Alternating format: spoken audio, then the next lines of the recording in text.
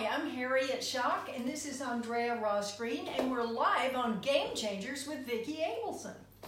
I'm starting by singing a song I wrote and put on my first album in the 70s, and it got just enough airplay for Helen Reddy to hear it on the radio, and then she covered it and she had the hit with it.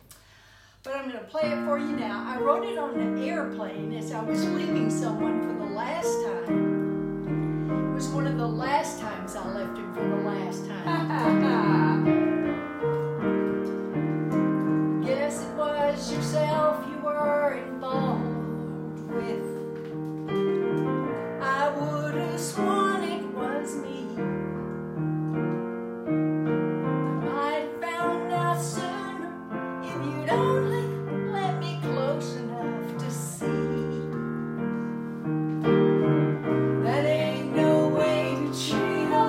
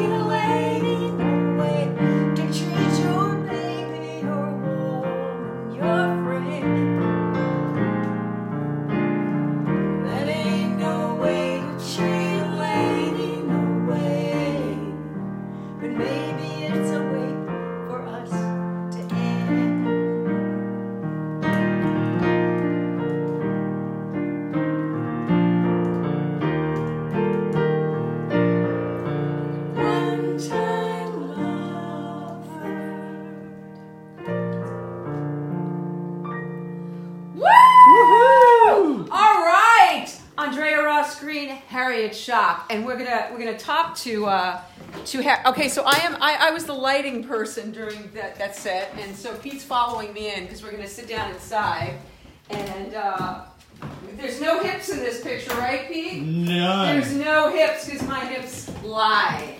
Hi everybody, I'm Vicki Abelson, and this is Game Changers, and my guest tonight is Harriet Schock, and I'm so happy that you're here. Harriet has been a stalwart woman who writes for 10 years, I think, that you've been coming, and Andrea as well. And who's counting? Yeah, honey, Jay. But 10? it's because Women Who Write's going into we're in our 11th year, and I don't think you guys came at the very beginning. How did you find? I think Tracy Newman told me about it. Okay, and I have no idea how Tracy found. All right, I'm finding us because I want to say hi to everybody who's watching. That I was watching the names go by as you guys were singing, and Eileen Angel was saying, "I'm loving this." Hi, Eileen. Maybe it was Sharon who said that. Hi, Sharon Rothberg. It's good to see you. Hi, John Green. Hi, Phil Isaacson. Who else was I looking at? Linda Apsey's watching. Hi, Linda. We love you. Mary Cross and Karen Page. Mary Cross? Cross. Is it Cross?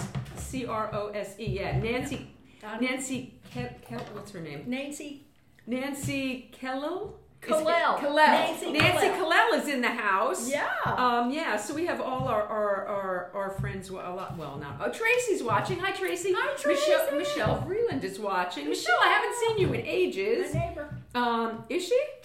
Yeah. Oh, yeah. Okay, good. So, all right. So I'm trying to get us on here too, so we'll be able to keep track of waving? Oh, okay. No, because there's a delay. But you were getting all kinds. Look at this. We're getting all kinds of love. One person accidentally hit the angry face. You're not angry at us, are you? Why would you be angry at us? We haven't even done anything. I mean, we haven't done anything. There's no reason to be angry. Later. There's no reason to be angry at us. I don't know why it's doing this weird thing where it won't let me see, but I can see on here. I can see. Well, it's not letting me see who who's watching. Why is it doing? What about over there? So there we can. So I'm not even gonna do this one. This thing's always giving me a hard time. I think this happened with Coco. You put something away. It's just driving me crazy. Before we get into Harriet's story, I want to give a shout out to Rick Smolke, who. Oh, wonderful. Okay, now you guys were beneficiaries of Rick. Do you remember when we used to have swag every single month? Swag. Right? He would give us calendars. He'd give us pads. He'd give us tissue boxes. And I'm still using all the pads. Okay, right? And so here's Harriet on the tissue box with. I'm on the Kleenex box. You're on the tissue, and you know what? You were with us the day the reason we got a tissue box is because the day that you sang, Mackenzie Phillips read that very sad passage from her That's her memoir. when I met Suzanne Wong, and she was there. And a shout out to Suzanne Wong. By the way, on Sunday there's going to be an international. What is it called? Visualization. A visualization for her good health, her perfect health, and it's at 2 p.m. Pacific time, I believe. But everywhere around the world, it's on all of our Facebook pages. It's on all of our pages. When to do it. Right, and we're all going to visualize Suzanne's perfect health and love her back for health. And so on this particular day, and here's Tracy. Here you are on the tissue box, Tracy. You did it with Jackie Collins, yeah. And there's So I was there. Yeah, sure you guys were. So anyway, this day that Mackenzie Phillips read to us, we were all crying, and somebody said, "Have that swag guy of yours, that Rick Smolke from Quick Impressions in Chicago, make us a tissue box." I see that. And he did, and that's amazing. And he's also made my bookmarks, and he's made my business cards, and the thing is, he'll do anything for you. And if you ever need anything for any of your gigs, do you do printed stuff? Oh, yeah. He has never charged an artist. He is an angel from heavens. He will be happy to do something for it. That's wonderful. He's really an angel, and he is a wonderful man. He's doing these fabulous PSAs for the veterans. And Rick, wait till you hear what Harriet and Andrea did for you for the veterans. Just prepared for you tonight. I'm really excited about it. So. Anyway, so that's Rick Smolke. If you need anything printed out there, and you tell him that you're a friend of mine, of Game Changers, of Pete George's. Hi, Pete. Pete's busy checking the sound. Are we good sound, Pete? Sounds really loud to me. Okay, everybody out there, tell us if our sound is good. Linda's okay? having a hard time, but who is? Linda. if Linda's having a hard time with the sound. But Hope said she can hear just fine. Linda, I don't know. Hope Hunter? Let's make sure. Some people can't hear. Okay, if people can't hear, that's not good. We want to check that microphone and make sure that. Let's make sure that the microphone's good. Let's turn this sucker just all the way up, even though we don't know that doesn't do anything. But let's make sure you guys can hear. We're adjusting, so let us know if it's any better for you. Is that better? Yeah, let us know if that's better, because the microphone's now, let's keep that, ooh, that's very phallic right there. And so also, besides Rick Smokey of Quick Impressions in Chicago, I have to give a shout out to my hairdresser, who I'm going to go see, Hair Crush Love, her fuck off hairspray. But Nicole, I need a haircut. This is why I've gone curly. But you know, I haven't used a flat iron in the last few days, and I've gotten more compliments wearing it just natural. So I don't know. It saves a lot of time and effort when It's beautiful. You didn't even use a flat iron? No, this is curly. But normally I do. Normally you know, every hair has to be, and no, this I can just do whatever I want. It's nice. But it looks a little messy, but you know, all right.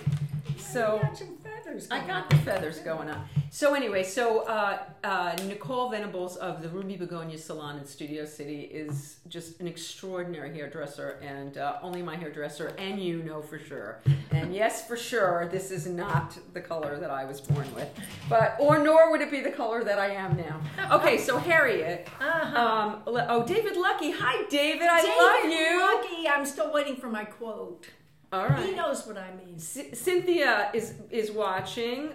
Two Cynthias. Nick Beck is watching all the way from London. Nick stays up in the middle of the night to watch us live. Hi, Nick. Which two Cynthias? Okay, not Cynthia Carl. Okay, Cynthia Land. Land, yeah. And there's another Cynthia I saw. There's a Hope Hunter. Hi, Hope. Hi, Hope. Who's the other Cynthia? There was another Cynthia here, and now I've lost her. All right. Tova. Hi, Tova. Tova. Yeah, Tova. Yeah. I love Tova. Tova, you've got to come back. I met her at Women Who Write. Yeah, Tova's going to be back this month. Let's see who else. All right, I've said most. Bart. Hi, Bart. Hi, who else are we seeing? I told everyone to comment, so now. Yeah, no, this is good. This is Linda, can you hear now? I see that you're on there. Tell us if the sound is any better for you. I know you were struggling. Everybody tell Pete if the sound is a problem. Pete, come on in here and talk to us about what you're doing. Pete's checking the sound and he's all plugged in. Come on over and say hello while you're hey Pete. Hey. Hi Pete. Hey, this is Pete George. He's the rock and roll comedian. That's what they say. That's what they say. That's what they say. So Pete, what's coming up for you? We got anything we want to talk Nothing about? within the next week or two. Okay, so shows at the winery over the weekend were phenomenal. Excellent. In Temecula. Nice. And that's about it. You know. But you can always find Pete online. TheRockstarOfComedy.com, Facebook, Instagram, MySpace. MySpace is making a comeback. I'm told. That's right. I'm still selling 8 tracks on there. So that's really good. Oh, that's really good. Well, Pete, thank you for doing this. Thank you. Okay, so Pete's going to be taking your questions, and he's going to be letting us know. Yes. So talk to Pete. Talk to us and tell us if you've got any questions for Harry. Yeah, absolutely. Any questions you have, I will be reading them, and I'm single. Okay, anyway. And he's so cute. And he looks like Rob Lowe and Robert Downey Jr. both. Wow. Yeah. That's a mouthful right there. On camera. You should go back on camera. Tracy Newman just said hi to you, Pete. Hey, and Tracy. Cynthia Land said hi to you, Harriet. Aww. Nobody's saying hi to me. So I don't know what the hell is going on here. Nobody's saying hi to me. Your hairdresser. Oh, there's Sarah Nimitz is on here. Hi, Sarah. Sarah, I'm coming to see you on Friday night at the Hotel Cafe. Sarah and Snuffy Walden are going to be at the Hotel Cafe Friday night at 9 p.m. doing an hour show with a full band. So good. They're so excellent. We have to get them back to the living room because Sarah's got a new CD out, a new album. An album. I still say album because that's where I come from. Because that's what it is. Andrea, roll yourself in here for a second and say hi. I think you're going to need to come around, otherwise we won't see you. you. This is Andrea Ross Green, and for those of you who heard that beautiful song at the beginning, Andrea and Harriet have been performing together for how many years? Since about 2005 or so. Well, they'll contradict we met in you. 2002. How'd you guys meet? Well, it's a long story. All right, you don't have to tell the story now, but they are very, very good friends. They write music together. They sing music together. We don't. We wrote that one song. Oh, the one song for the servicemen. But you guys are in perfect harmony.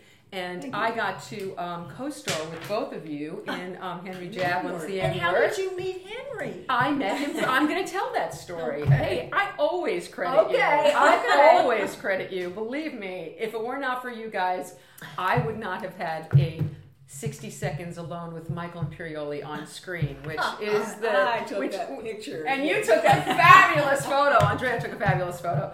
Anyway, so Andrea, we're going to have you come back and sing at the end of the show. I don't want to keep you on your knees. All right. That's what he said. I'm sorry, but I couldn't help it. I go there. You know, and Harriet, Rick Smolke, hi, Rick is watching. Rick, you missed our whole tribute to you at the beginning of the show. You're going to have to go back and watch. Yeah.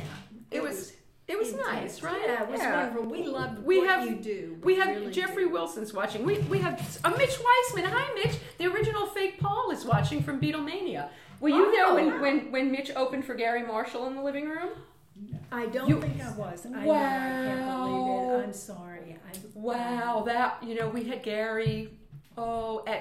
He was at the peak of his brilliance and handsomeness. He was so handsome the day he was in the living room, and Pete and Mitch did Beatles songs, and Mitch was the original Paul McCartney on Broadway and in the movie of Beatlemania, and he did She Loves You, and he's fabulous. He shakes his head just like Paul. I love you, Mitch. I miss you. So anyway, and Mickey. Hi, Mickey. Rick is sorry he missed it. Rick, you know, the nice thing about doing live on the Facebook is that there's a replay afterwards, and you get to watch it as many times as you want. We love you. I also told Harry you're going to make shit for her for free. So expect a call. So expect a call. Linda's saying was fun when Mitch was. Yeah, it was great and Mitch, we want you back. We want you back. Mitch was supposed to come back and sing with Esai Morales. Oh. Wasn't that fun when Esai did those Beatles songs? Yeah. Oh my God, he was so fun. Andrea, we miss you at Women Who Riot. You have to come. I know you're working. But that monologue was the best thing ever. Felix Solis. Unbelievable. Felix Solis, you are a monster. That was right. Oh, I don't know that I've never seen better acting. I've seen other brilliant performances in my life on Broadway, but I've never seen better. I'm so glad you had him do that monologue that you saw, and not some other thing that you hadn't seen. Exactly, because that we're always doing that. I know, or they say, "I love this song you do, but sing the other one." No, that's why we had to have you open with "Ain't No Way to Treat a Lady," because you've written. Okay, it's like thousands, right? A ridiculous amount of songs, crazy number of songs. But this is the song, platinum record, gold record, Grammy nomination. I mean, that's huge. That's a huge accomplishment. Well, it gave my parents something to talk about before they died. It was important to me that, Yeah. My father passed before Carl Reiner came to the living room, but that would have been. I know he was with us that day because I heard an owl hooting outside my window, and I'm convinced my father was there that day. Okay, so let's talk about you, Harry, because I'm really excited about doing this show with you because I don't know much about how you came to do what you do. I know that. Okay, so I know you have an accent. So where'd you grow up? Dallas. Okay, I'm from Dallas. Well, so were you a big city girl? Yes. My chair's I'm making so much noise. I'm not doing that. It's just the chair. People think, they say, you're from Texas, cowboy boots and hats. No. Cosmopolitan. The home of Neiman Marcus. Yes. Can we talk? So that's where I'm from. Were you affluent? Well, yes. Andrea's saying yes. No.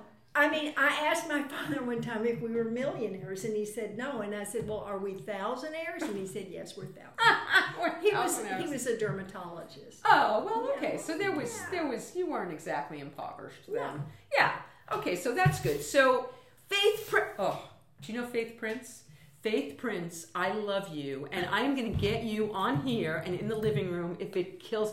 Faith Prince was Adelaide in A Person Can Develop a Cult, and she won a Tony for. She is a brilliant actress, musical theater star. She's phenomenal. I love you, Faith. And I shall not rest. Hi, Cheryl Nimitz. I see you. I will see you on Friday night at the gig. Okay, so let's talk about. You're growing up in Texas. Are you sick? Thank you. It makes a difference. It does make a difference. Yeah. You're growing up in Dallas. Are you singing out of the womb? Are your parents musical? My father was very musical. The dermatologist. Yes, he put himself through college and part of medical school playing in a jazz band. He played marimba and cello. Wait, what is marimba? A marimba is like a xylophone with wooden wooden, what do you call it? The thing you hit is wooden, it's not metal. Okay. And I had it right over there until a few months ago, my whole life. Wow. Yeah, but I could only play whispering with 3 mallets, and I wanted it to actually be played, so I put it somewhere else. And it's a wonderful studio, which I won't mention. I love that you did that. I had this fantastic Rickenbacker bass that was sitting in a beautiful case for too many years, and I had to finally give it to somebody who was going to play it. Yeah, his cello is at the same studio, and now it's so wonderful. Nice. Yeah. So did your father do that all through his life, or did he stop? No, his father, who started the University of Texas band and the chemical engineering department. Wait. My grandfather. So your grandfather and your father are both science and art. Yeah. Wow. And both sides of the brain. My grandfather, they call it the Shock Laboratories after him, the chemical engineering department. But he said to my father, well, what's it going to be, music or medicine? So he became a doctor, and a dermatologist in particular. Do you think he had any regret? I think he really loved that I got to do it. Aww. And we played music together. He played the marimba, I played the piano. Okay, so when did you start being musical? 4 years old. He would play things on the piano, and he would show me chords, and then I would play, and eventually I'd say, I know. And I started playing by ear. And then when I took piano lessons, I say to my teacher, just play it enough so I'll know if I even want to learn to read the music. So she'd play it, and then I would play it by ear and pretend to read the music. Because I never got that whole thing about the notes and the rhythm of the notes. Really, I can't. I think this is fascinating. I had to take clarinet. I had to take an instrument in junior high in band, in orchestra band, whatever, and I never learned to read the music. So I would put my hair over and I would fake that I was reading the music, and I was just You were so I too. And I did the same thing with typing, which to this day I still plod along. But I relate to this. Well, my father blacked out all the keys on the typewriter and gave me a chart. Wow. So I can type like a demon. Wow, that's an interesting way to do it. Yeah, because I never hunt and peck because I just know where they are. Wow. Okay, I'm loving that. And what's weird is playing the piano and then going and typing, is some weird thing happens in your brain because you've been playing chords and then you're... So you kind of type the way you kind of type rhythmically? They're totally different, and the mind has to do a severe about face. Interesting. Really? How does the mind do an about face? I don't know, but I like that lyric. The mind does an about face. I'm liking that a lot. You have some extraordinary lyrics, and Tracy Newman. Hi, Tracy. Tracy did a beautiful write-up of the show that we saw recently. Yeah, I really appreciate it. It was wonderful, and I love the lyrics of yours that she pulled out. I actually read them to a composer today, but I'm not going to talk about that. We'll talk about that another time. But, okay. But I was really impressed with I'm so impressed with you. Because when I listen to your music, I just listen to your music. I'm not pulling it apart. Right. It moves me, but I don't like hang on to a word and say, wow, that was really... But, I hope not. Yeah, because that takes people out of the experience. Exactly, but I'm in the music with you, but then sitting and reading it on the page, I was like, wow, that's profound. Oh, wow, okay. that's amazing. So, so you're in Texas, you're 4 years old, you start to, are you singing too? When do you start to sing? No. Well, the funny thing is, my sister actually didn't play the piano, so when we would perform together, I would play and she would sing. So I thought that meant I couldn't sing, so I never sang until I was grown and out here. And wait, stop! You didn't sing your whole life. You weren't in like choir. I was in a choir. Okay, I sang and stuff like that. And I would sing harmony on the bus. Okay, I loved singing harmony. How did you learn to sing harmony? I could hear the chords. You know, I don't know how to sing harmony. Yeah. So okay. Yeah, loved it, and so you weren't taught. You just no. You can't teach someone. You can't give someone an ear. You can help them develop it, but I just want to say right now, we're going to get into this a lot more later. Harriet is the premier songwriting teacher in Los Angeles. She has taught everybody who's written hit songs themselves, and at this very table, she teaches the class. We'll talk about that. Yeah, this is where I sit. But so you can teach somebody to write a song. Well, that's a whole different thing. There's steps. I have a step-by-step method. Okay, we'll get to that. Yeah, later. We'll get to that. But yeah, I sang harmony on the bus. So, but I never sang lead or anything. But I had, when I was out here, I came out here. Why did you come out? I came out here married to an actor. Oh, Igabal. Yeah, I was married to him. He was very nice, and we're still in touch. Oh, I don't think he's watching, but he was a good person. It was just not right, He was an actor. I was a songwriter. So, were you a songwriter when you came? When did I was trying to be a songwriter. What did you go to school for? English major. Okay, well that's totally related. Yeah, I was an English major. And what did you want to be when you grew up? What was the plan? Well, at my 7 years old, I'd go to the grocery store with my mother, and while she was shopping, I would be looking at the stationery. I thought, I want to write things on paper. That's all I knew. So she would dictate out of books, and I would write the words down. That to me was really fun. Then in the 7th grade, I started writing poetry. It was so much easier than writing a whole long paper, and they let me do it. So I would always write a poem. And then even in college, I took a poetry writing course where you go to the teacher's office, the professor, and you just go over it and everything. And I thought, I love writing poetry and I love playing the piano, but it didn't occur to me until I was in college. And okay, don't laugh, don't roll your eyes. I was in a sorority, okay? I knew it. I'm sorry. Okay. I'm sorry. Well, you know me to know how I feel about that stuff. I was in a girls' prep school in high school, and there were only 68 of us. And that prepared you for that? Then. No, it was like I needed something smaller than the University of Texas, where there were 300 people in one class. Right. So I joined that, and we had this kind of contest between all of them called, I don't remember, Stunt Night, or it wasn't that, but it was. And so I wrote the shows, and every time I wrote the show, we won. And I thought, God, wouldn't that be great? But no one does that for a living. So I got a teaching certificate, not taking 1 hour of education classes. Hey, wait a minute. No. I had to take a lot of it. How'd you get that? It was advanced standing. You just took the tests. Wow. So I got a double major, but never took one class in it. And then a Phi Beta Kappa on the whole thing, Nice. And so, and then I thought, how do I use an English degree? So I got a job as an advertising copywriter right out of school. And then right away I got a publishing deal. So. Okay, so now how did that happen? Well, the only place you could play original material in the 70s, at least to my knowledge, was gay bars on Santa Monica. And so I played this place called the Bitter End West. The Bitter End. I ran the club next door to the Bitter End in New York. The Bitter End West was nothing like the really? Bitter End. Okay. But, it was... Different owners?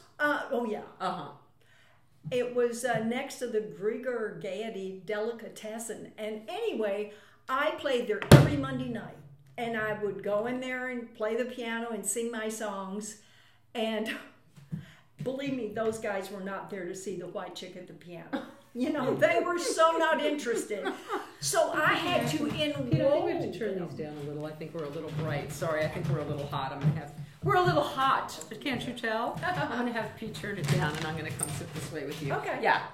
So I wanted to enroll them in my songs, so I started talking to them, and that's what unleashed the monster you saw the other night. Which is phenomenal. I do introduce my songs. So anyway, yes, I've started singing there, and I went to an ASCAP meeting and ran into Roger Gordon, who was a publisher, and I said, why don't you come see me at the Bitter End West? And then I got a publishing deal. It was like, if I had known, it was really much harder than that.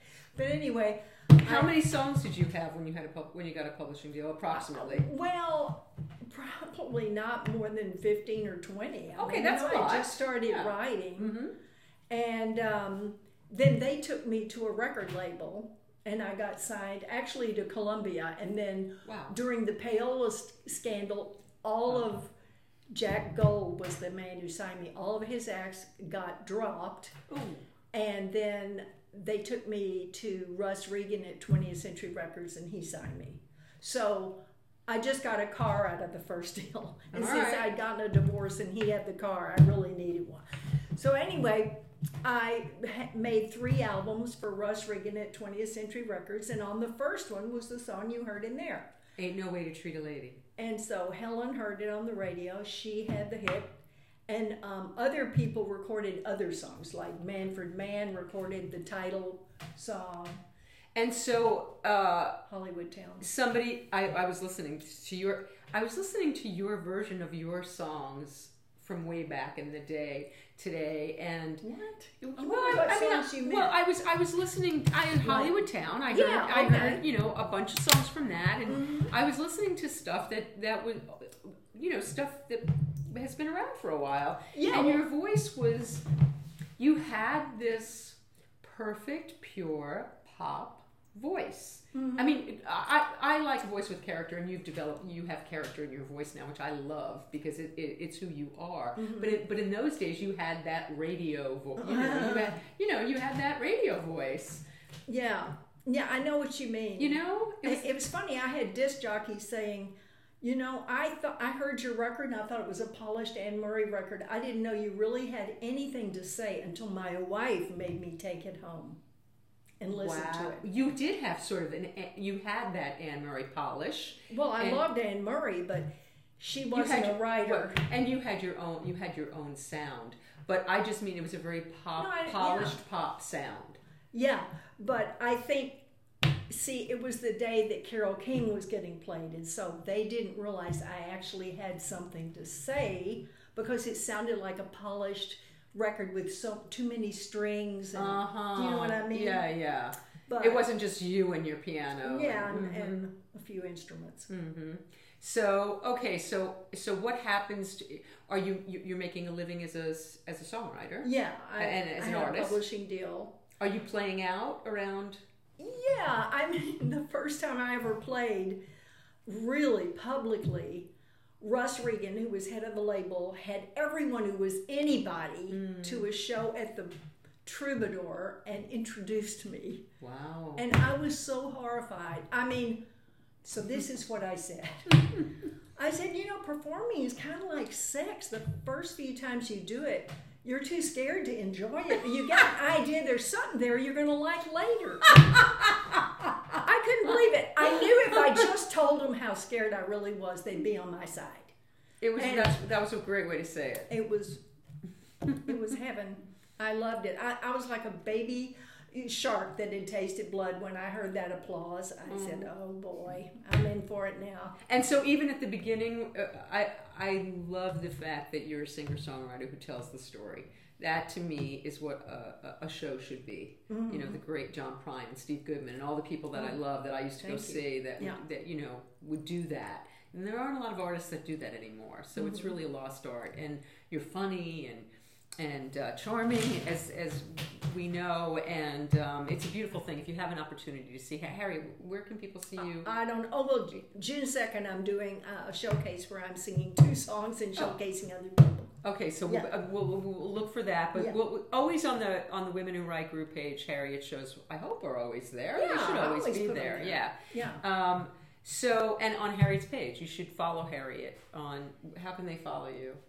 On Facebook. Facebook. And Twitter and Instagram. Twitter and, yeah. Yeah, I'm everywhere. Except she's Shock Harriet. Shock Harriet on Instagram, which, yeah.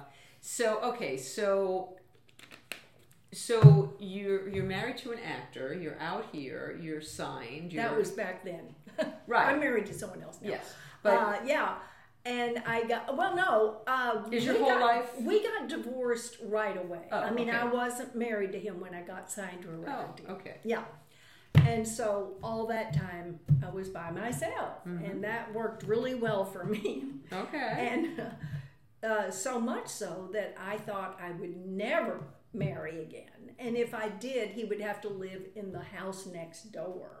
But it worked out. Oh, I just got that. Yes. Yeah, like Jean-Paul Sartre and Simone de Beauvoir. I know a few people who do down the street and that kind of deal. But anyway, so yeah, I was out here and I made 3 albums for Russ Regan, who just passed away last year. He was beloved by everyone who knew him. And I got, a lot of airplay. Now, in those days, KNX-FM was a radio station. It played album cuts. Wow. And they played every cut on all 3 albums. I mean, I can look at my ASCAP statement. They're all there. So now, is this like, in New York, it was WNEW and Oh, I got played on that, too. Okay, so it's that kind of free where the DJs had their own... Yeah. Yes. Their own say. So they were playing wonderful. All of your music. Yeah. Yeah, and that's how a lot of people heard them and decided to cover them. Okay, so let's talk about some of the people that covered your music. Well, Manfred Mann covered Hollywood Town, and was that your first covered song? No, Ain't No Way to Treat a Lady. No, wait a minute. Let me look at this. Maybe there were some others. So if you started with Ain't No Way to... That's a hell of a place to start. No, That's the Way It Is With You was cut by the Partridge Family. Oh my God. And when Shirley came, that's right. Shirley Jones came to the living room and Harriet got to talk to her about that. That's so great. Yeah, and then Hold Me was in a movie and, So all that stuff was happening for you very early. Yeah.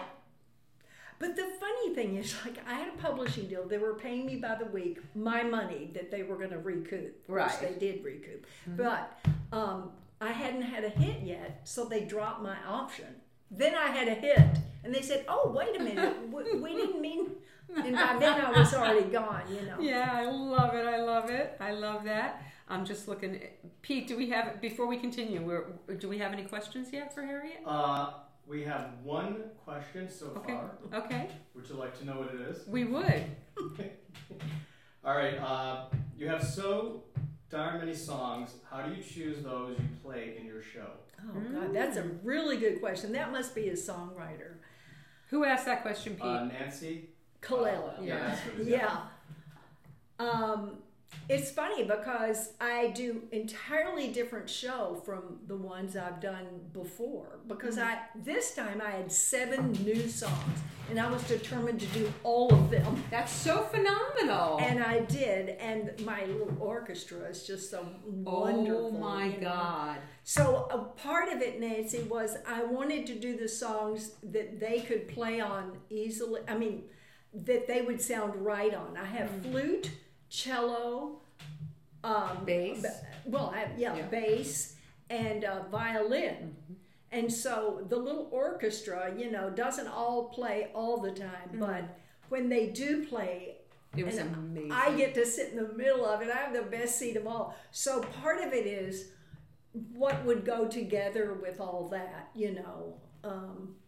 And, people say, oh, you can't do all ballads. Oh, yes, you can, if that's all you write. Actually, I have more rhythmic things, too, and I can divide it up. But mostly I think of how the melodies will go together, and if anything is like too much like something else, I try not to do them next to each other. It's really hard. But also there's an arc lyrically. You want to take people somewhere and bring them back safely. I love that because a lot of songwriters don't think about that either. A lot of artists, they do songs and things that don't relate, and the mood keeps changing, Yours was a progression and it was a trip.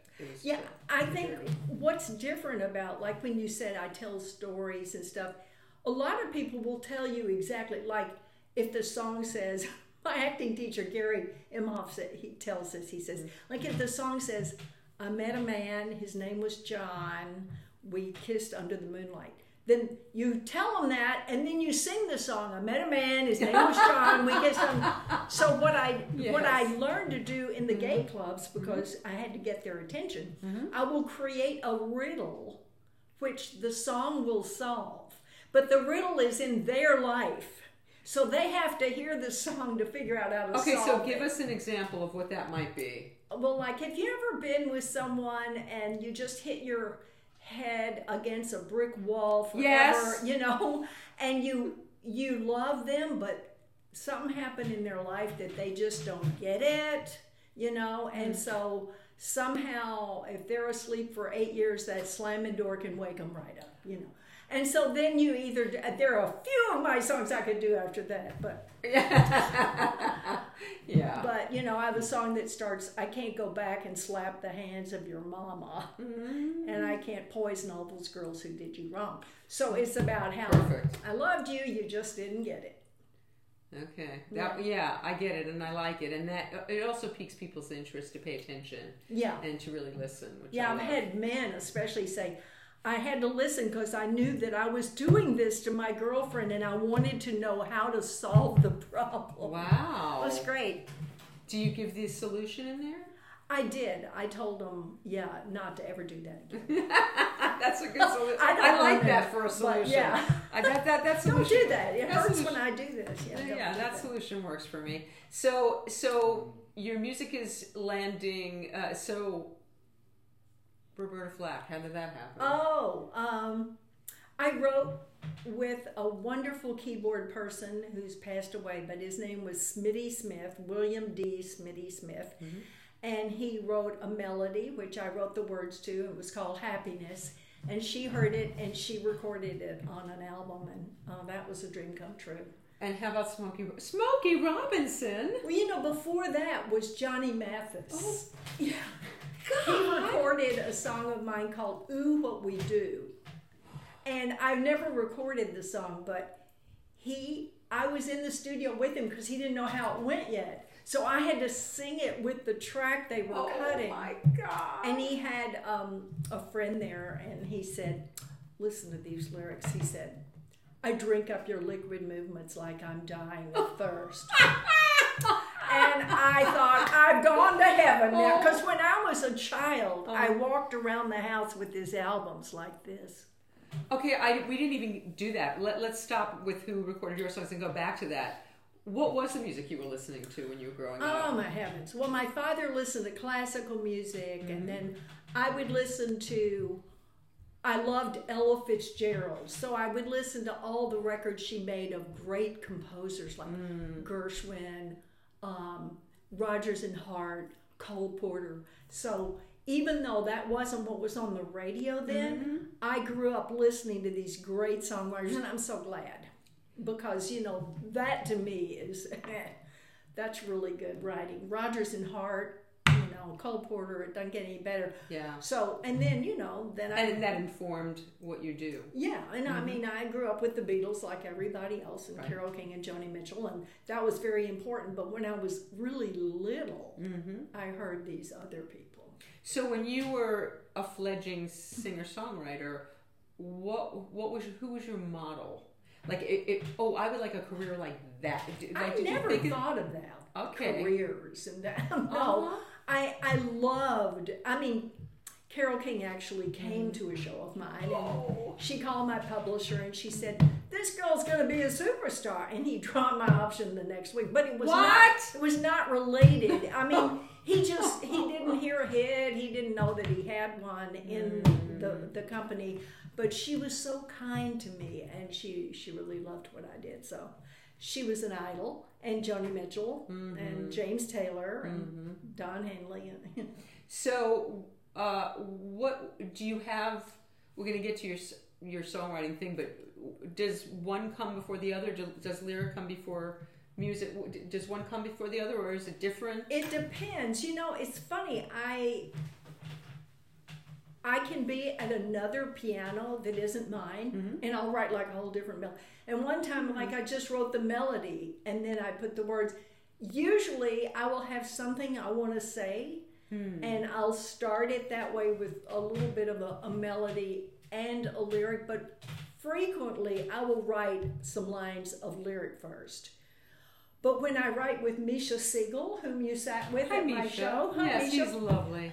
Oh, yeah, we've written like 300 songs together. We're going to do a whole show of our stuff, too.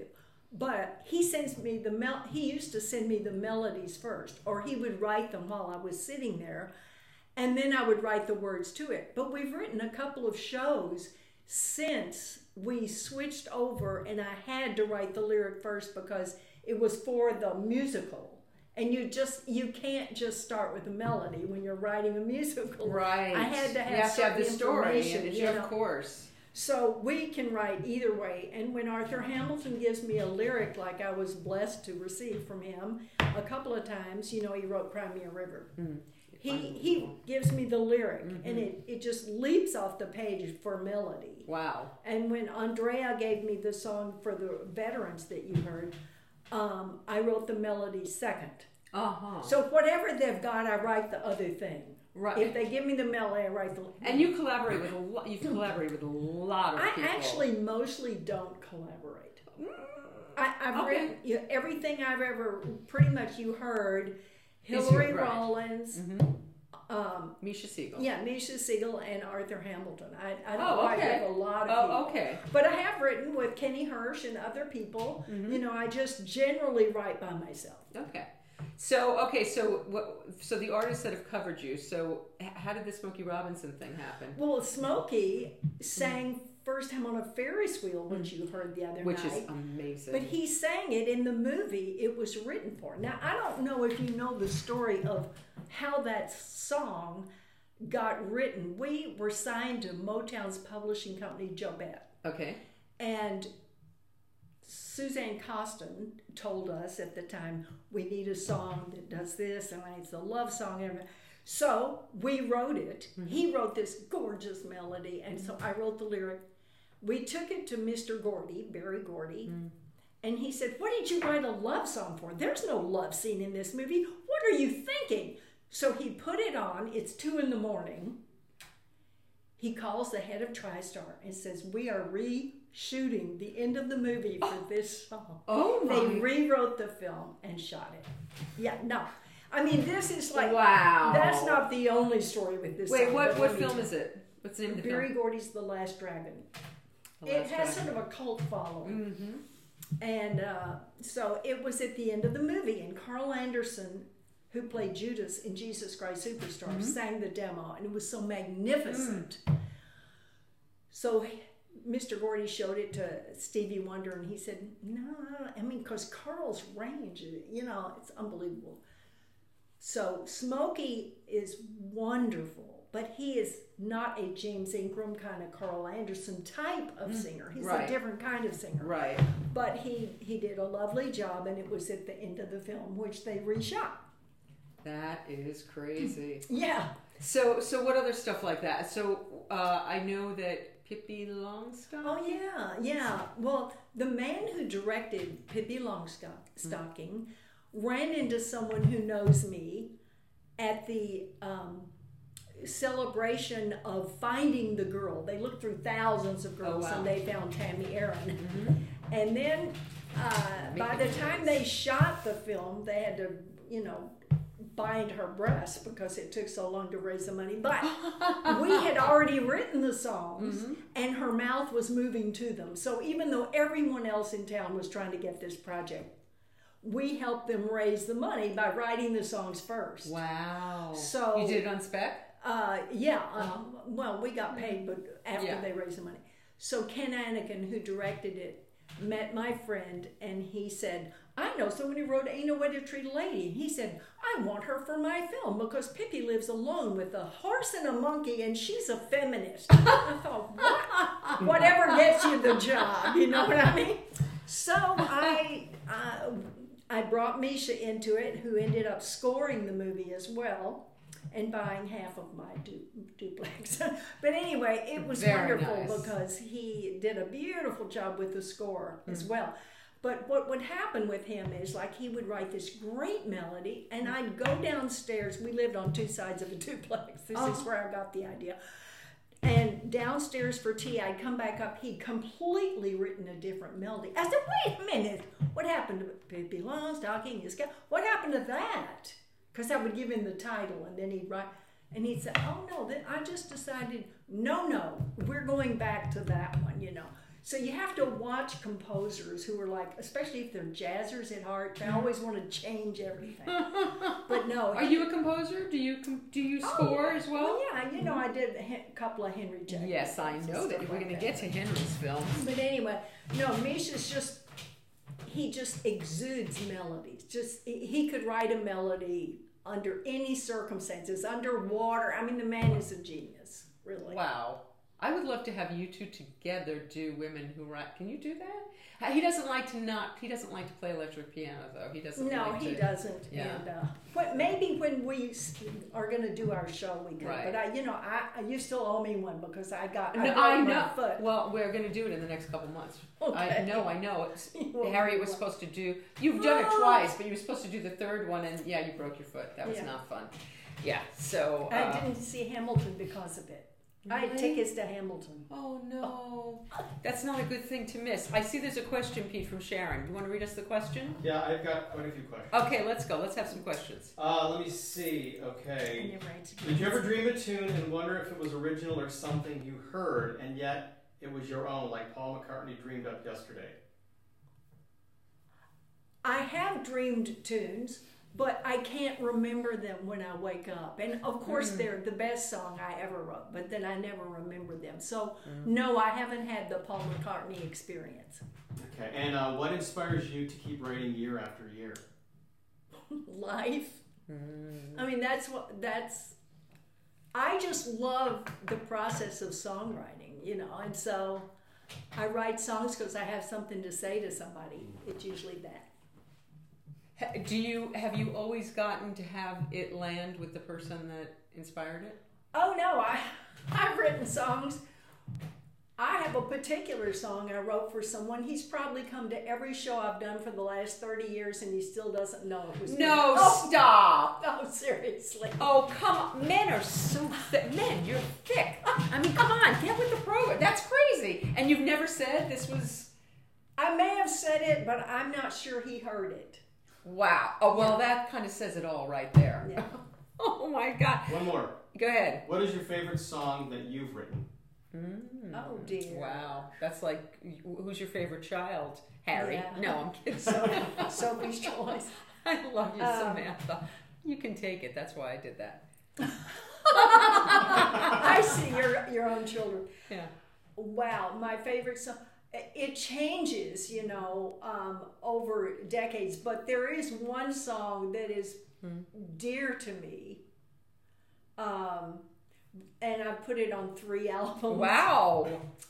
Because I don't know why. It's something magical in the melody or something, but it's called You Are. Oh, I love that song. It's the one no one can remember the title of. But are you going to sing that for us? Yes.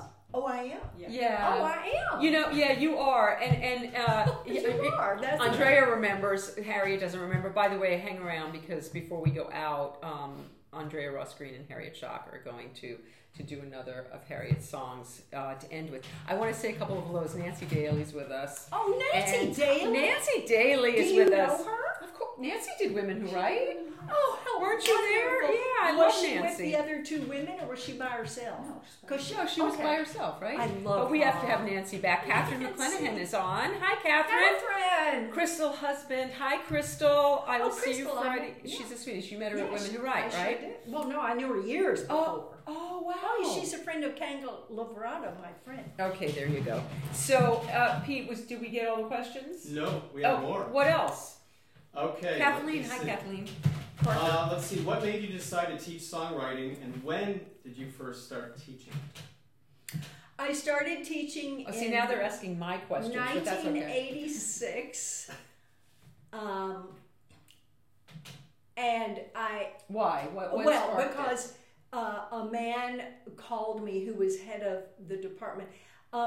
He's head of the Master Chorale. You probably know him.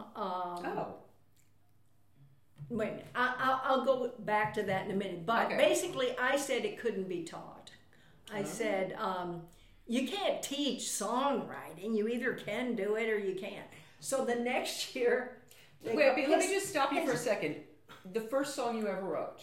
What was the first song you ever wrote? Oh, God. I was in the 7th grade. Okay. Yeah, I don't remember the name of it. But what do you remember which you did first, lyric or music? I started with the melody and the lyric together, but as we all know, the second verse you have to match the melody, so you have to have the ability to put words to music because the second verse requires that. In grade school, I'd been putting words to known melodies. Well, not grade school, but maybe 6th, 5th, and 6th grade. I started putting words to other people's melodies, but the 7th grade, that was the first one I ever wrote. Okay. So, but I told him, it was Morris Lauritsen. He's head of the Master Chorale. He's a brilliant composer. I called him Skip because that was his nickname, and he said, you have to teach it. We're not going to offer it if you don't teach it. Now, we're talking USC, and they didn't have a department at the time. Wow. So I said, okay, the guilt squeezed me in. And then I'm in the studio the night before I'm teaching my first class, and I think, what can I, Wow. So really, I was so unprepared, but the kids seemed to like it, but I didn't really perfect the steps. Okay, I was going to say, you have a method. Yeah, until I stopped teaching at USC, because the kids were not motivated like my students now. It was daddy's money. It was a quick, it was fun. It was a few units that they're getting credit for. I could tell they weren't motivated, although a couple of them were kind of talented. Anyway, so I did that for 2 years, and then. So now, while you're teaching classes at USC, are you're not developing your method? Yeah, at this you're developing it. But I wasn't. But just by doing it. But by doing it, it's kind of coming to you how to do this. Yeah, and actually, I've been teaching for 33 years, and over those years, I've perfected it. Okay, so can you talk a little bit, without giving away, what people should come to your... Because then I'd have to kill you. And all those people are watching. Right, so we're not going to give away what happens at this table. You can teach it? Can you teach it to anybody? Yeah, I've actually had many people who have never written a song. Suzanne Wong, hi. I believe she wrote a couple of songs. And Karen Gedesman, and many people, but mostly my system attracts already good writers. Hi, Tracy Newman. I can't even think off the top of them. There are so many who take your class. Hillary Rollins takes your class, doesn't she? Yes, she does. She's an amazing songwriter. My class is my social life because once you get to know people that well, because they write the real thing they're feeling, it's great. So I know I didn't answer that person's question. Okay, what was it? So answer the question. What was the question? I don't know. Why did I start teaching? Oh, why did you start teaching? Yeah, because then, that was why. Because they asked me 2 years in a row. Got it. We have one more. Okay. Okay, this is also from Nancy. She says, you co-wrote a beautiful song, She Thought He Loved Her, with Michelle Crell Malone. She wrote the lyrics, I love this song and your gorgeous melody has long lingered for me. Will you ever play it at some future show? Oh, yes, I do play that at shows. I just play different songs at different shows, but you weren't at the show. I played it, but I do love that song, and I love the lyricist, Michelle, and I hope that she's watching. Hi, Michelle. Do we get through the questions online so far? That's so far, yeah. Okay, so I have some more questions. Okay. So are there other people who have covered your song that you felt... Has anyone done it better than you imagined? Yes. A number of people have sung Ain't No Way to Treat a Lady. I won't go into the versions that I abhor. By the way, I just want to say that there is nothing like a singer-songwriter doing their own work, and for me, your version of that kills. Oh, thank you. I mean, I have to say that Helen was very close to my version, and I loved what she did, and I loved the fact that, you know, I was anonymous all the way to the bank. But Letta Mbulu, who sang in Roots. Okay. And she did the verses in Xhosa, which is an African dialect with the clicking. Wow. And Herb Alpert produced it. You should look it up online. It is gorgeous. I wouldn't know how to spell it to look it up online. Letta and then Mbulu. You'll give me that information and I'll put it in the notes so people can find it. It's really beautiful. And she even did some interesting things with with the melody, and I didn't expect them. And so usually I don't, you know, I mean, if someone is soulful, they can do anything they want. But if they change chords, do you have input on that? Do you have input if somebody's going to do a cover of your song and you're not happy? You just have to deal. Well, once a song is out there, yeah. You know, they don't have to ask your permission or any of that. And I didn't have input on anything, really. I see. Except, you know, I was in the studio with Johnny Mathis. Wow. Okay, so what other highlights have there been of people doing your music? Oh, goodness.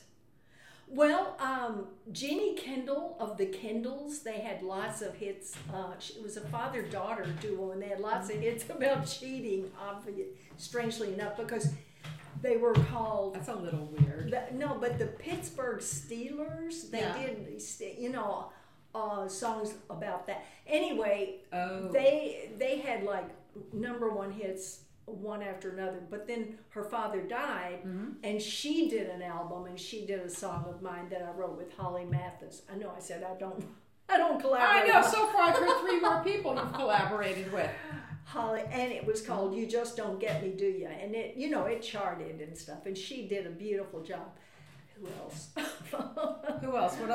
What other artists? Well, I think I have a list of like all of a bunch of the stuff that you've done with other people. That other people have done of you that have covered. And is there any? Okay, so I know you can't talk about you don't want to call anybody out that you've hated, but there have been versions. No, I didn't really hate them, but there have been some pretty bad ones.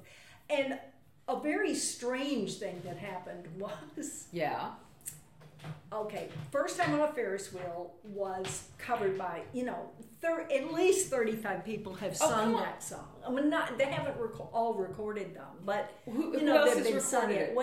Well, Rebecca Paris and Nancy Wilson. Okay, yeah. And Carl Anderson and Nancy Wilson sang it at Carnegie Hall, and that's a video to watch. Wow. Because he loved her.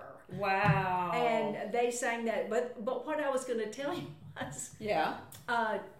Jeffrey Osborne was recording an album, and Clive Davis was...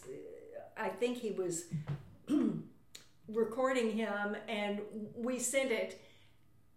And Jeffrey said that his first time on a Ferris wheel was not especially pleasant.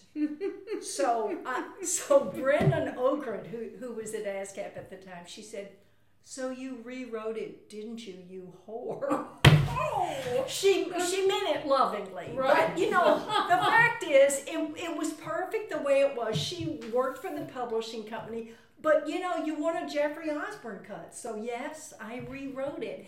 And, of course, he didn't cut it anyway.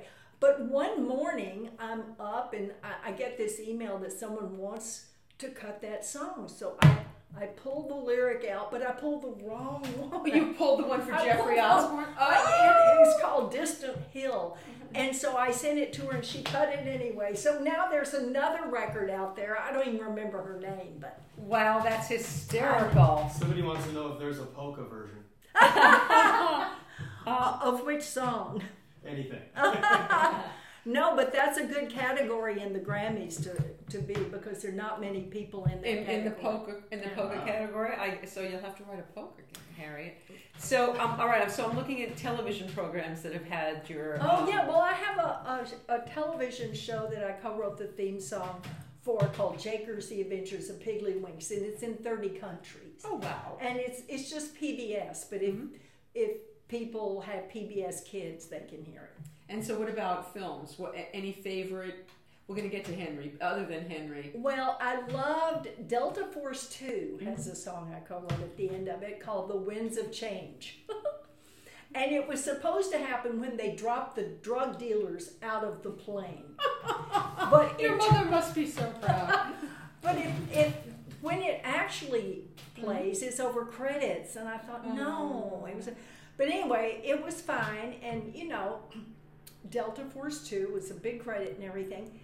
Then one day I got an email from a guy who's got a gun video. He's like something. You have to understand, I'm from Texas. This doesn't bother me at all. Oh, okay. He's got a gun video, and he wants to use my song in it. And I said, okay, you know, whatever.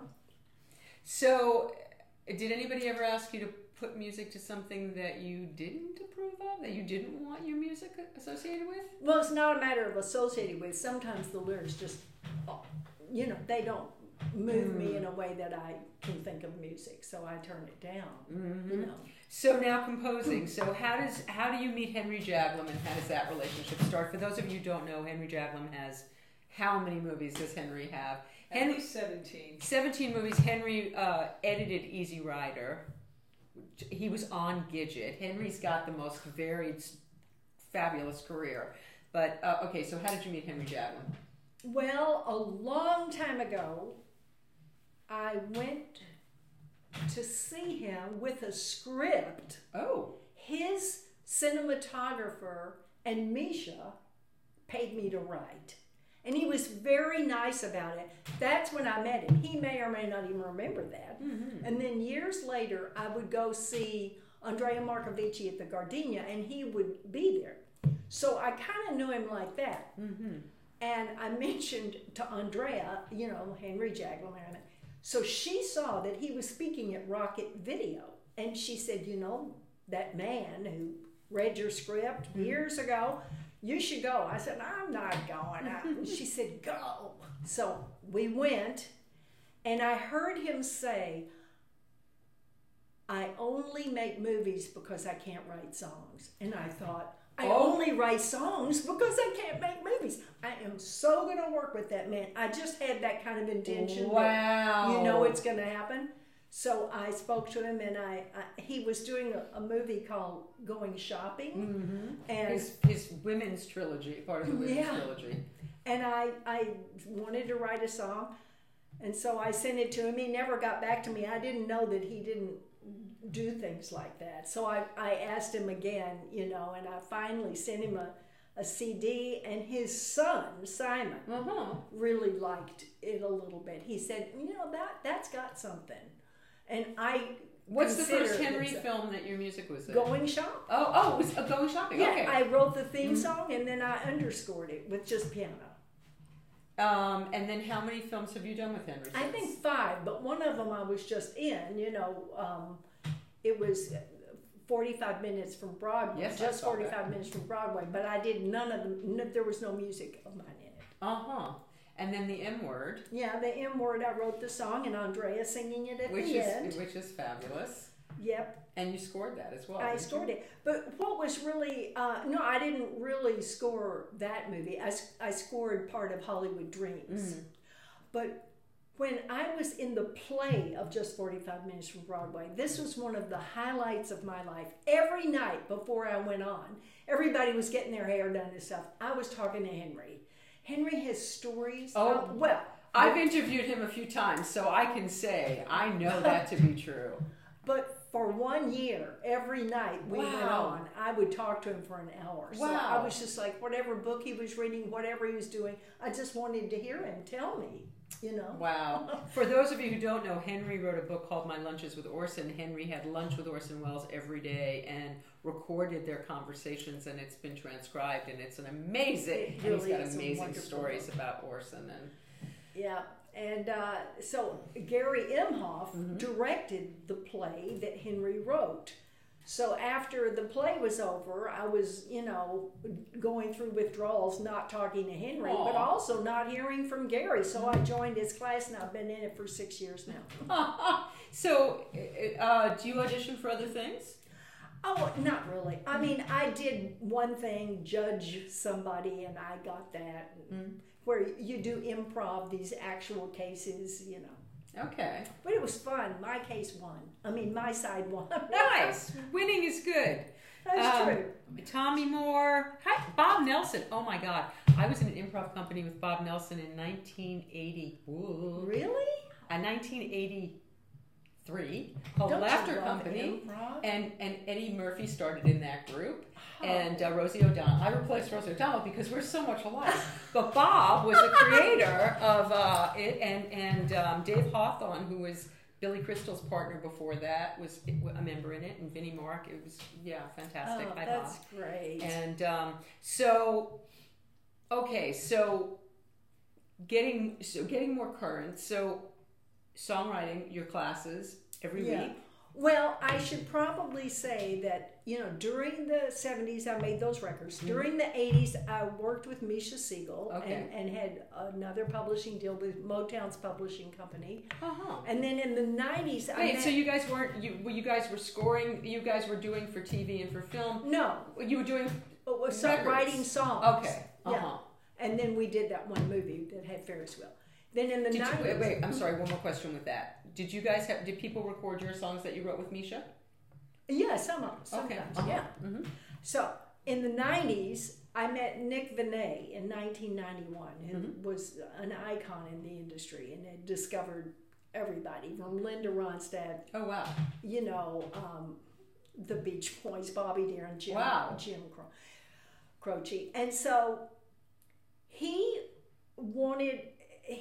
loved what I did in the 70s, and he said, you've gotten away from that. It wasn't so much what I did with Misha, it was that I was doing kind of mindless R&B. I don't know what I was doing. I can't imagine disco came in at the end of the 70s, and I sort of forgot who I was.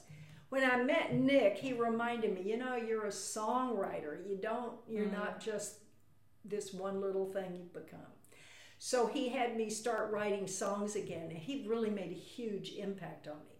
So I made 3 albums with him. Let me see, I made, American Romance and Rosebud, but 2 versions of Rosebud. And then I wrote this book. And, let's show it. Yeah, and his wisdom is throughout because I was working with him and quoting him quite often. Becoming Remarkable for songwriters and those who love songs. Okay, show the book so they can see it. Hold it up. Here you go. Okay. And inside it is the Rosebud CD, which has the lyrics in the back of the book. Fantastic. And so that was a leap for me because...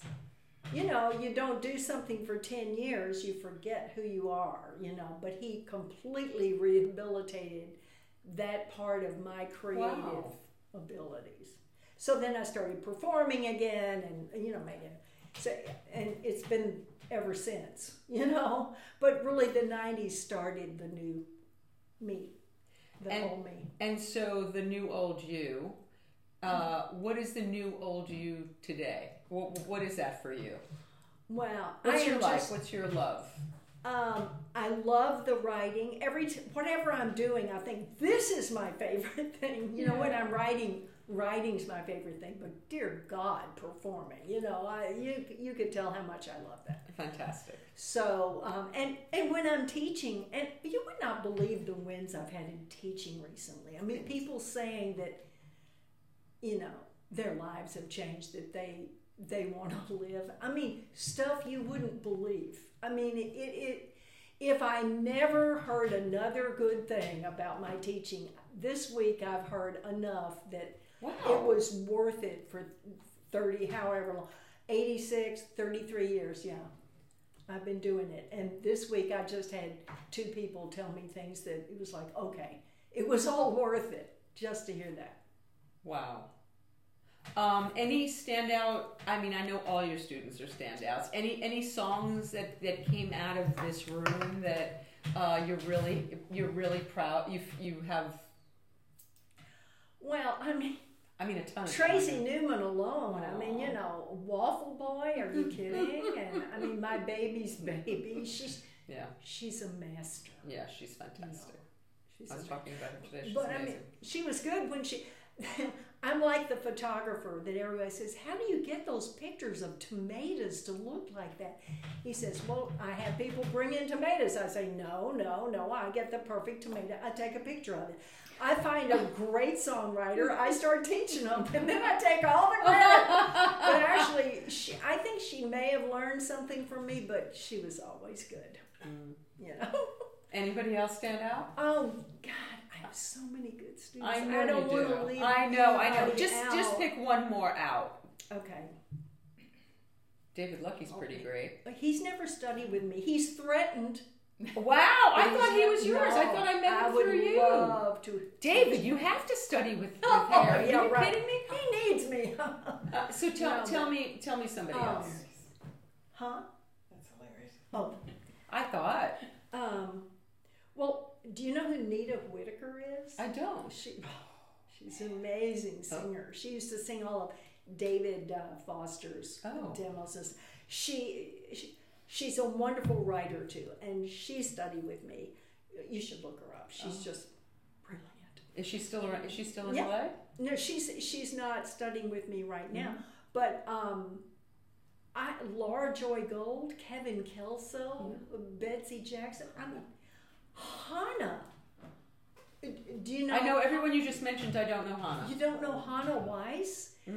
It's Chana. Maybe that helps. No, but anyway, she has written so many musicals. So right now she has 2 musicals going to New York. Wow. And she's just like unbelievable. Wow. And Hillary Rollins. Hillary is unbelievable.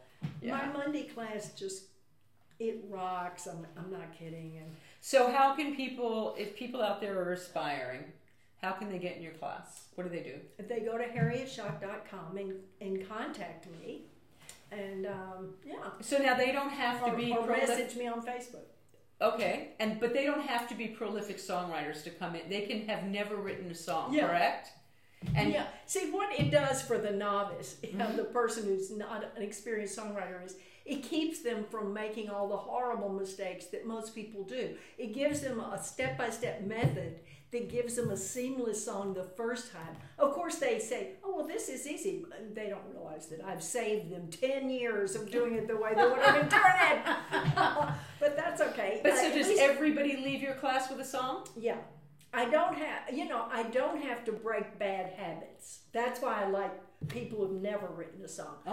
But like Tracy says on the video she made about my class, she said, there are songs you'll just write, but the tough song, the one that you really are having trouble with, the steps make it so much easier. Wow, that's good to know. I like that. I can tell you want to write a song. I had a phrase today that I wrote down. That here, tell me if this is a lyric. I wrote it down today because it. Let me see. I can't love you more and care less. I don't know, but it just came to me today. I said, I think that's, I don't know what it is, but it was, I said it out loud. And Do you mean you can't love him more and simultaneously care less? Correct. Yeah, I can't care less for you and love you more. That's what I mean. Mm-hmm. How about if I couldn't care less, I might love you more? I like that better. See, that's why you're a teacher. Yeah. That's why you're a song teacher. No, the good thing is, in my class, you don't start with the title. Titles are very important, but you want to communicate. And my steps keep you communicating at all times. Most people, they can communicate perfectly, but then the minute they start songwriting, they start speaking a language they don't speak fluently, and it sounds like it. That's interesting because when I write articles, I start with the title. And I mean, I have what I want to talk about. Yeah. But usually the title will come to me first, and it'll be the one that'll stick. Sure. Yeah. But I mean, people can barely say the pen is on the table in the language of songwriting, and they want to talk about the meaning of life.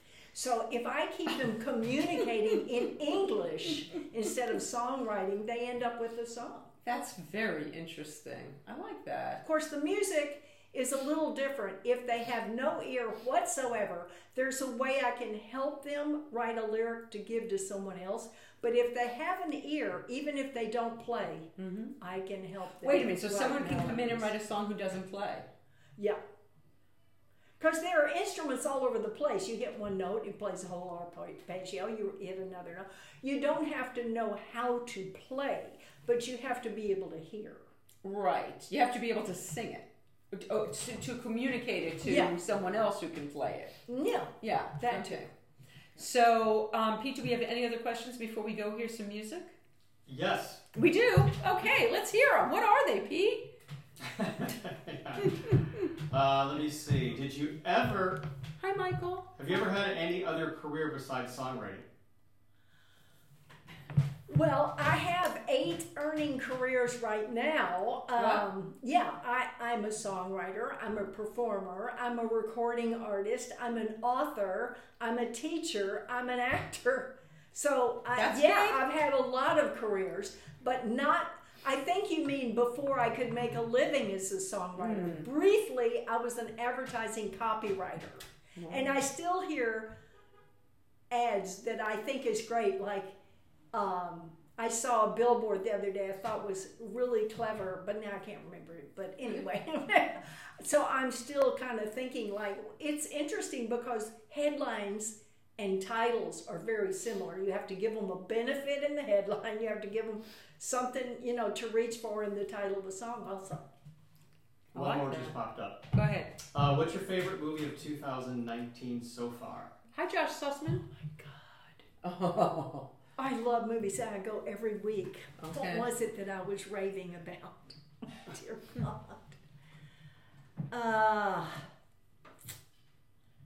I have to think about that for a minute. It'll pop into my head. I'm so sorry because I do love movies so much. So tell us a couple that you've loved in the last year or two that have really stood out for you. Andrea and I started watching Malice because it was from the 90s. But I'd never seen it. I've never seen it. It's got, who all is in it? I know nothing about It's got Anne Bancroft. Anne Bancroft. Who was the main guy? And Nicole Kidman. Oh. And, the brother, the guy. You know the guy. Look it up. You know the guy. Alec Baldwin. Alec Baldwin. Oh, that guy. Yeah. He was so cute in the 90s. My husband went to college with him. They were at Lee Strasberg together at NYU. Yeah, they were in the same class. Yeah, not bad company to keep. So we are going to hear a song now. Okay. So tell us a little bit. Harriet's a wonderful singer-songwriter who tells us about her music. Jim Croce, you mentioned, by the way, I saw him at Carnegie Hall, and he was the opening act, and he only had one hit out at the time, and I think he opened for Cat Stevens, but we were so mesmerized by Jim. He was a singer-songwriter who he told the whole thing. He would talk for a half hour before he would sing the song, 20 minutes before he'd sing the song. And then by the time he sang the song, it was like, oh my God, it was amazing. Yeah. Oh, I'm sure. Yeah, no, Nick worked with him. And wow. So, but you do a lot of that when you perform. You do a lot of telling the story. The song becomes so much more important and precious because we understand what it is. So tell us. Do you want me to? Which one do you want? Over and over and over, which we gave. Well, I think. Why don't you do both of them? Why don't you do over and over and do you are? Yeah. Okay. I'll tell you about over and over and over because I live in this duplex and I have for so many years. And when I first moved in, an elderly couple was upstairs, and I was afraid I was making too much noise, and so I was being very silent as much as possible. And one day, the woman called me and she invited me up for fruit. And I thought, well, she's in her 90s. Maybe that's why. What do they eat? You know. So I went up there, and I was so impressed by how positive they were about their lives, their children, their grandchildren, their pets. And I came home, and I actually was inspired to write a song for them. So I called her, and I said, Faye, I've written a song about your marriage. I hope that's all right. And she said, well, it certainly can't harm the relationship. And then she said, everything only makes it better. And I thought, God, this woman is so smart. So they got all dressed up and came downstairs to hear my song. And I played it for them, and I gave her a lyric sheet. They were very polite, and then went back upstairs. And then she called me, and she said, you know, we just read the lyric. This is really good. We couldn't hear when you were playing it. So then I didn't worry about making too much noise. All right, well, let's go hear it over and over. And thank you so much, Harriet. I'm going to say this now. I'm going to bring a light with me so that Pete is going to follow, and we're going to go inside, and we're going to get a little mini concert. We're going to get a couple of Harriet Schock songs, and Andrea Ross Green's rejoining us. And let's go close so people get a good view. Yes, this is what I played at the very beginning, if you've been with us from the beginning.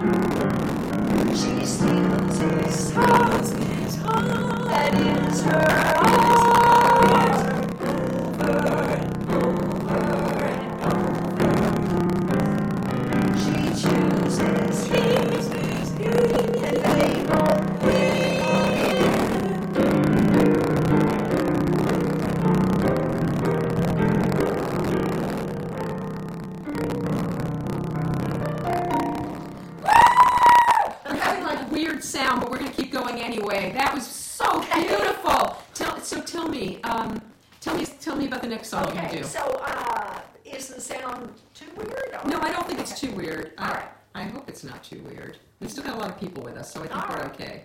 Well, this song was written during a window of opportunity when I was calling someone. the beginning of a new relationship and the first argument, so I knew I could either just make him wrong and sing it in public and publicly humiliate him, do all the horrible things that songwriters do, or I could get underneath all of the anger to the fear and vulnerability. And I think that's why this song is so important to me, because I did that. And I wrote it during the time that he wouldn't pick up the phone when I was trying to reach him. It's called You Are.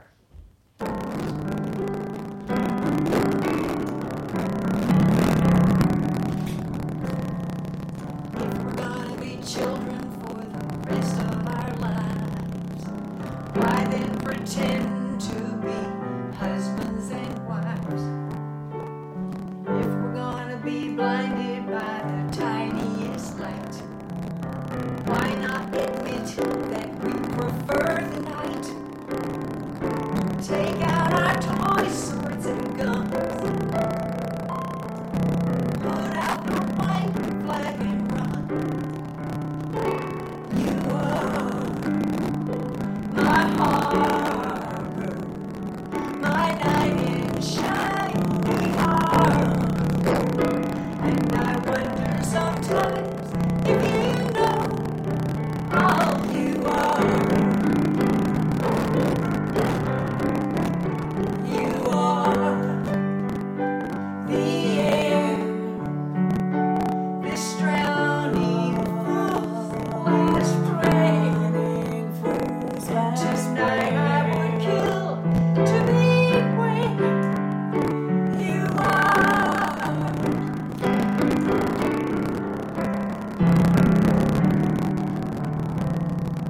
We're gonna stay hungry for the rest of this meal.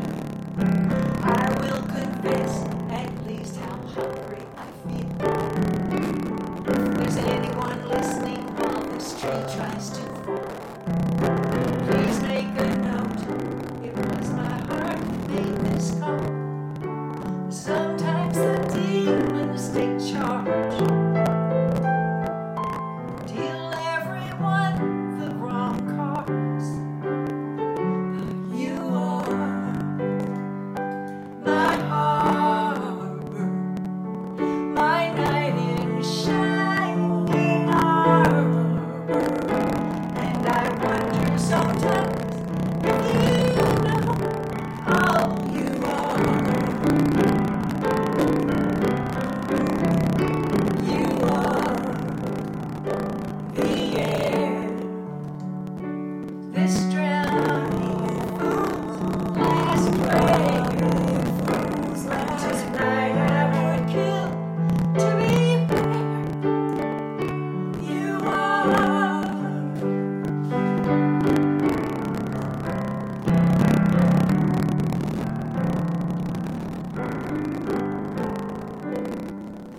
Thank you so much, My Harriet. pleasure. Harriet Schock, Andrea Ross Green. That was so beautiful. We are having like horrible static things. I was told really? through some of that. So Pete was saying it was going in and out. And Notice it was fine, and then it would take me back. so I'm sorry for that. We're live on Facebook. We are uncontrolled for this, but I will give you links so that you'll be able to hear those songs. There's no static on the record. There's no static on the record, Or in the show. and I will give or in the shows, and I will give you links so that you can purchase Harriet's music on Spotify. Well, you don't purchase on Spotify. You just Oh yeah, forget Spotify. How can they But get? I am everywhere. iTunes, Yeah, yeah. iTunes, CD Baby, CD Baby, my so- website, whatever. And I'll give them your website, and then they can find everything, Okay, right? sure. So we'll do that, and you really need to hear those songs without static because they're so beautiful. We had the benefit of hearing them live. Thank you so much Thank for doing you. this. What a wonderful interviewer you are. Oh, Thank thank you. you. Thank you. And so next week, we're going to have Jerry Jewell, who's going to be with us, and then I'm going to New York for Samantha's graduation from NYU, and I'm going to be interviewing my old friend Steve Conti, who has had the coolest song in the world on the Underground Garage a couple of times, and I could not be more excited. Thank you so much again. Pete, thank you so much. Yay. And thank you all for being with us. We'll see you next week.